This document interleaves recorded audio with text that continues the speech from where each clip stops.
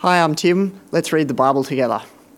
We're going to kick off reading Deuteronomy 31, verses 14 to 18. The Lord said to Moses, "Now the day of your death is near. Call Joshua and present yourselves at the tent of meeting, where I will commission him."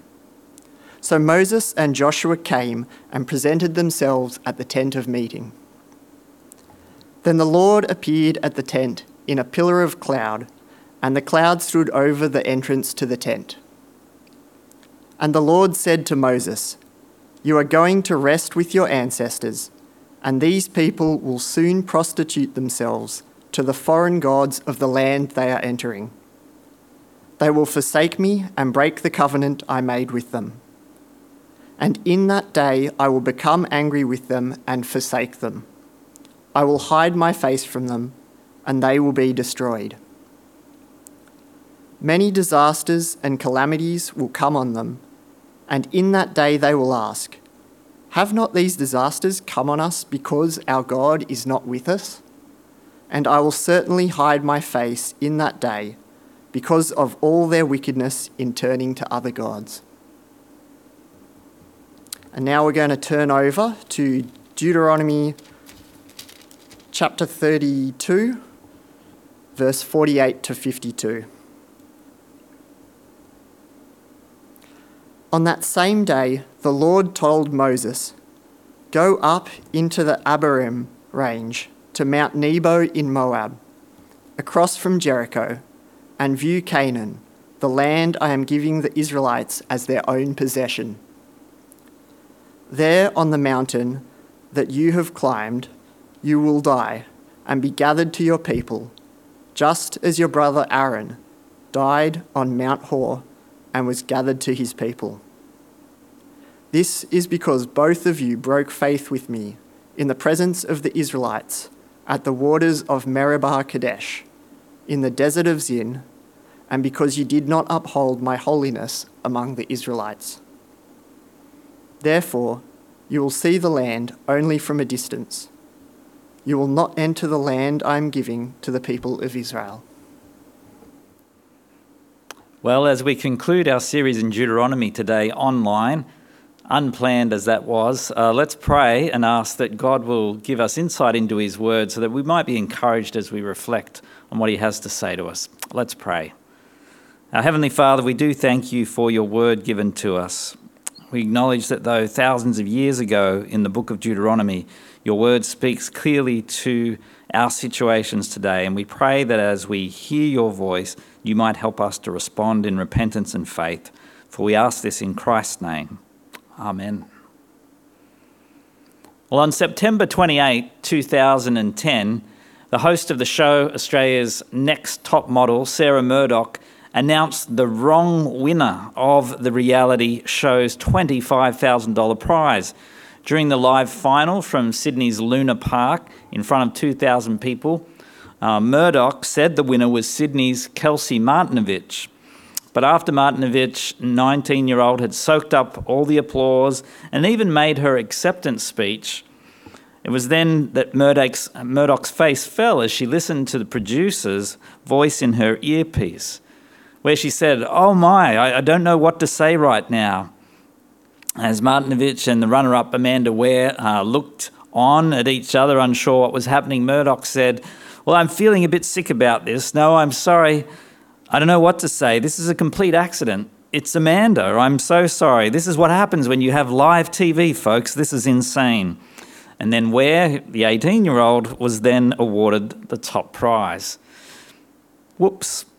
And in a similar incident, the following year, organisers of the 2011 Tamworth Country Music Festival apologised after Lee Kernaghan was wrongly announced as the winner of Album of the Year award.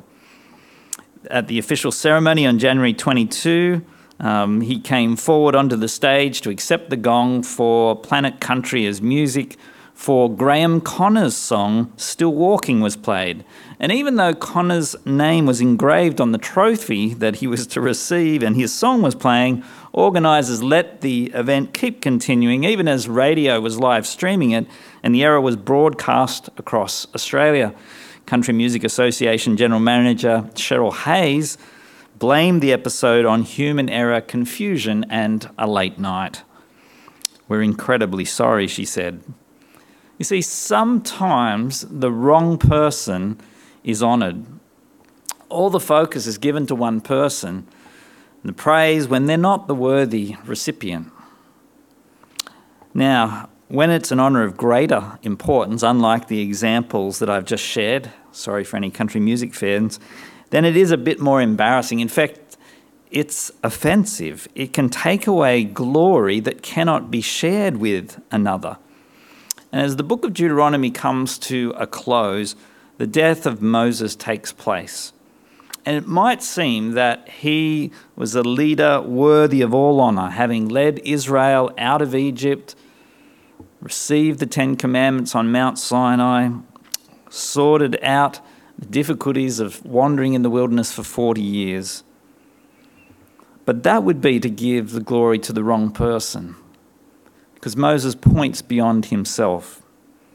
Which leads us to the big question we're going to consider today. How does Moses point forward to someone greater? How does Moses point forward to someone greater?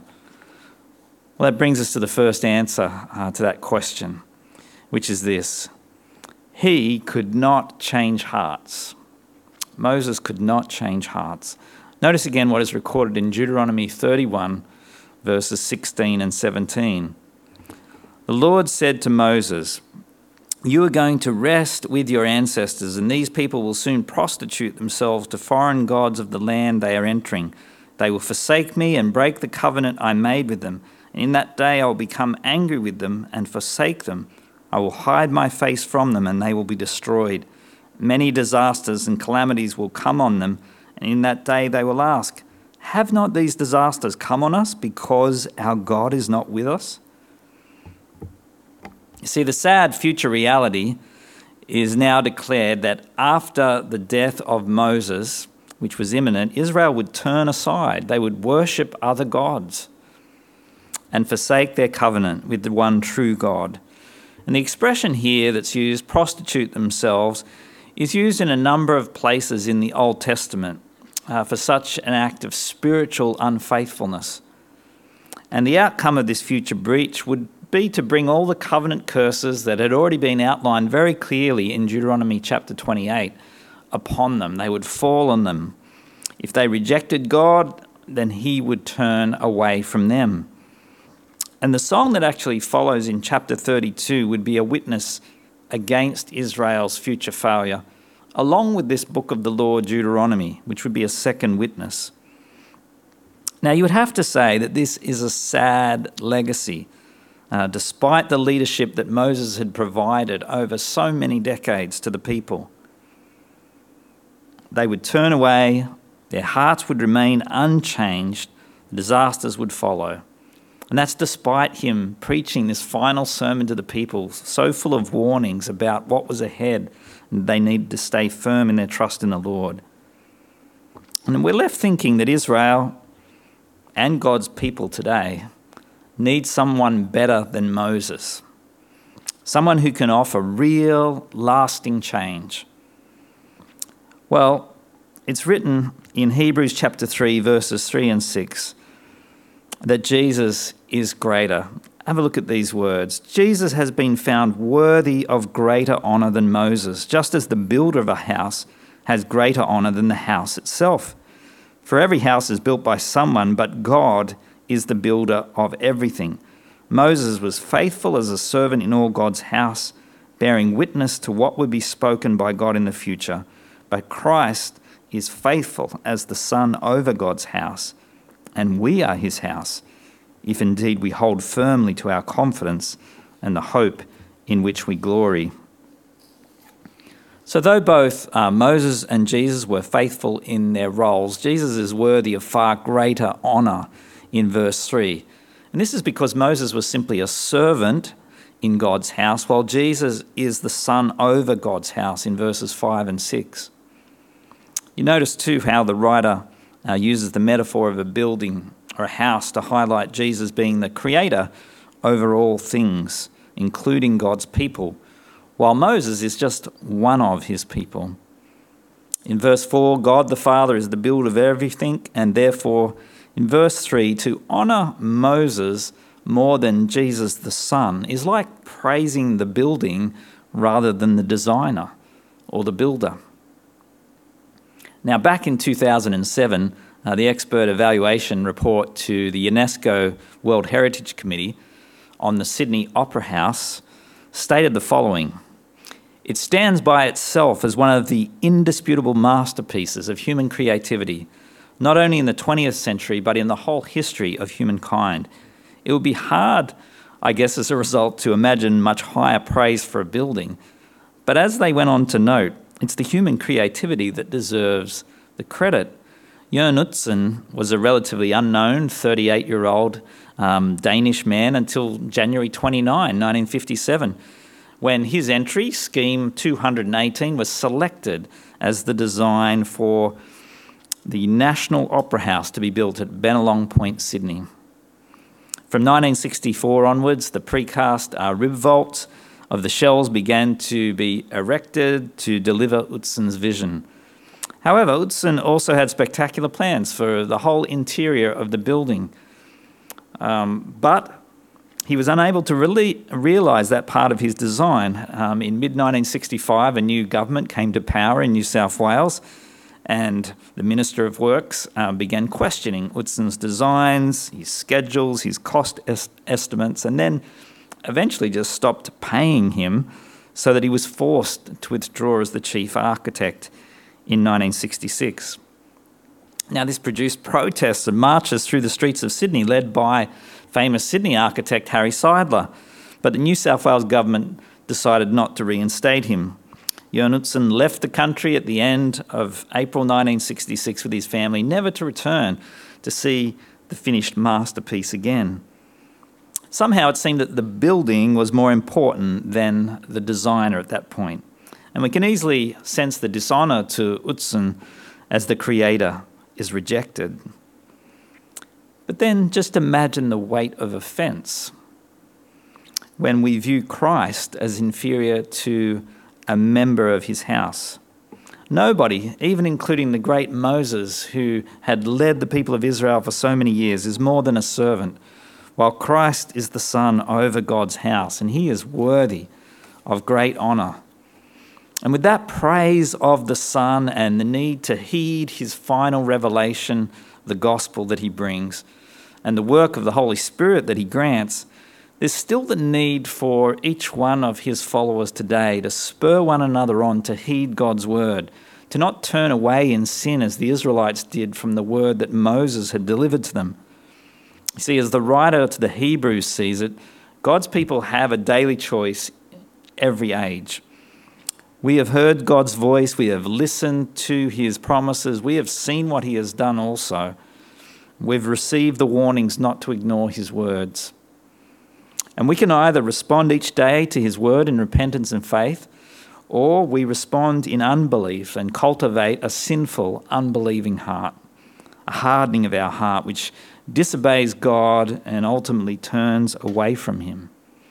And so we have a role to play for each other here as God's people at WBC. We're to spur one another on. The writer says in Hebrews 3 verses 13 and 14, "But encourage one another daily, as long as it is called today, so that none of you may be hardened by sin's deceitfulness. We have come to share in Christ, if indeed we hold our original conviction firmly to the very end." So let me ask you, who can you encourage today? Even more, who will you encourage tomorrow and the day after? This is something that we can do for one another each day as part of God's community. We need each other. We need the body of Christ working together so that all of us might stay on track. Well, that brings me to a second answer to our question about why Moses points us forward to someone greater. Well, secondly, he could not defeat sin and death. He could not defeat sin and death. Notice again what is recorded in Deuteronomy chapter 32 from verse 48. On that same day, the Lord told Moses, "Go up into the Abarim range to Mount Nebo in Moab opposite Jericho and view Canaan, the land I am giving the Israelites as their own possession. And there on the mountain that you have climbed, you will die and be gathered to your people, just as your brother Aaron died on Mount Hor and was gathered to his people. This is because both of you broke faith with me in the presence of the Israelites at the waters of Meribah Kadesh in the desert of Zin, and because you did not uphold my holiness among the Israelites. Therefore you will see the land only from a distance. You will not enter the land I am giving to the people of Israel." Well, as we consider this second part to our passage, the Abarim range of mountains lies at the northeastern end of the Dead Sea, across from Jericho, and it provided a view of much of the land of Canaan. In the opening chapters of Deuteronomy, Moses had actually blamed the Israelites for his inability to enter the promised land. It was their fault. It was their failure that would mean that God would prohibit him from entering. But we see here, as the fuller story is unfolded for us, that ultimately it's due to Moses' own actions. His sin, along with that of Aaron's, his brother, in Numbers chapter 20, is the real reason that he will miss out. The Israelites had certainly complained about the lack of water at Meribah, and they had provoked Moses and Aaron. They had whinged mightily about the situation they faced, and Moses threw himself down at the tent of meeting before God, pleading that God might provide water for the people. And God had promised he would, but nonetheless, when it came to that moment, he did not follow God's instructions. God had instructed him to bring it from the rock, but he inferred that he and Aaron were the ones providing the miraculous water as he struck the rock twice, saying, "Listen, you rebels, must we bring you water out of this rock?" And they were immediately rebuked by God. God said to Aaron and to Moses at that point, "Because you did not trust me enough to honor me as holy in the sight of the Israelites, you will not bring this community into the land I give them."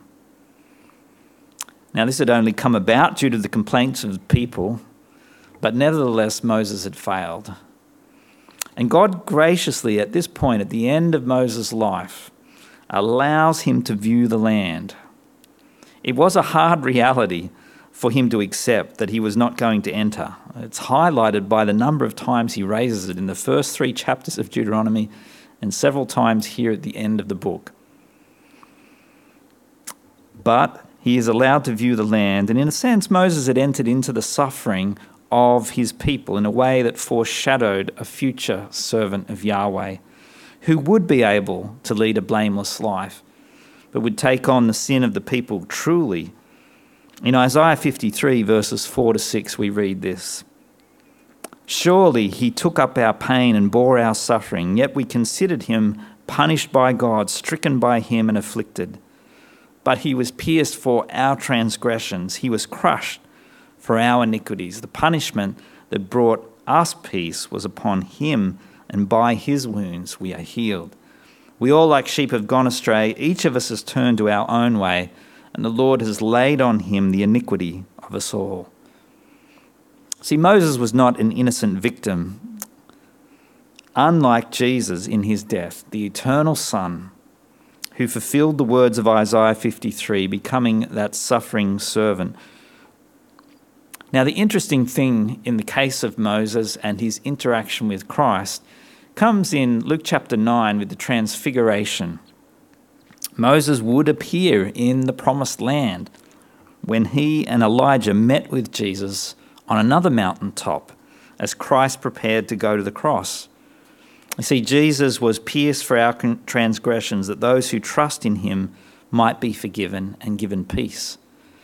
And so we read those words in Luke chapter 9, verses 30 and 31. "Two men, Moses and Elijah, appeared in glorious splendor, talking with Jesus. They spoke about his departure, which he was about to bring to fulfillment at Jerusalem." Now, the word departure there in Luke chapter 9 is actually the word exodus. Moses oversaw the great salvation event of the Old Testament, the Exodus from Egypt. And those great events pointed forward to the new Exodus, or the departure of Christ, where he, the spotless Lamb, who bore our sin and won salvation for all who believe, would be given. His departure or return to the Father in heaven would be via his death and resurrection, which would rescue us from our enemy of sin and its consequence of death. The very things that Moses could not overcome. What Moses failed to do, Christ would do. And this is just wonderful news for us, because death is our great enemy, brought about by sin in this world, in our own lives, but it was defeated in the work of Jesus. It's become fashionable, hasn't it, in our culture to say, well, death is just a natural part of life, and therefore it shouldn't concern us overly. No, we should just be able to be quite at peace as we face death. But the Bible teaches us that death is an intruder and that it does trouble people because God has set eternity in our hearts. We realize, like the famous Russian writer Leo Tolstoy, that the very existence of death actually mocks any lasting legacy, any purpose in this life. He wrote, "My question that at the age of 50 brought me to my knees was the simplest of questions, lying in the soul of every man, a question without an answer to which one cannot live. It was, what will come of what I am doing today or tomorrow? What will come of my whole life? Why should I live?" It can also be expressed thus: is there any meaning in my life that the inevitable death awaiting me does not destroy? Although death is a part of this fallen world, part of the curse because of humanity's rejection of God, it was not God's intention from the very beginning. And so it hurts us as we observe it. It strikes us deeply. You know, if you have ever cried at a funeral, you'll understand the pain that the death of someone close to us brings. And the result is that, generally speaking, our culture struggles to face it. It knows it's the enemy, but is fearful of it. And so we'll constantly look to extend life, to avoid that final moment. And the reaction when finally confronted with death is like the famous Dylan Thomas poem, that Welsh poet who wrote as his own father died, "Do not go gentle into that good night. Rage, rage against the dying of the light."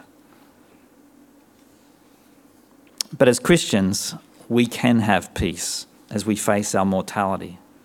We can have peace in anxious times, such as this latest lockdown even.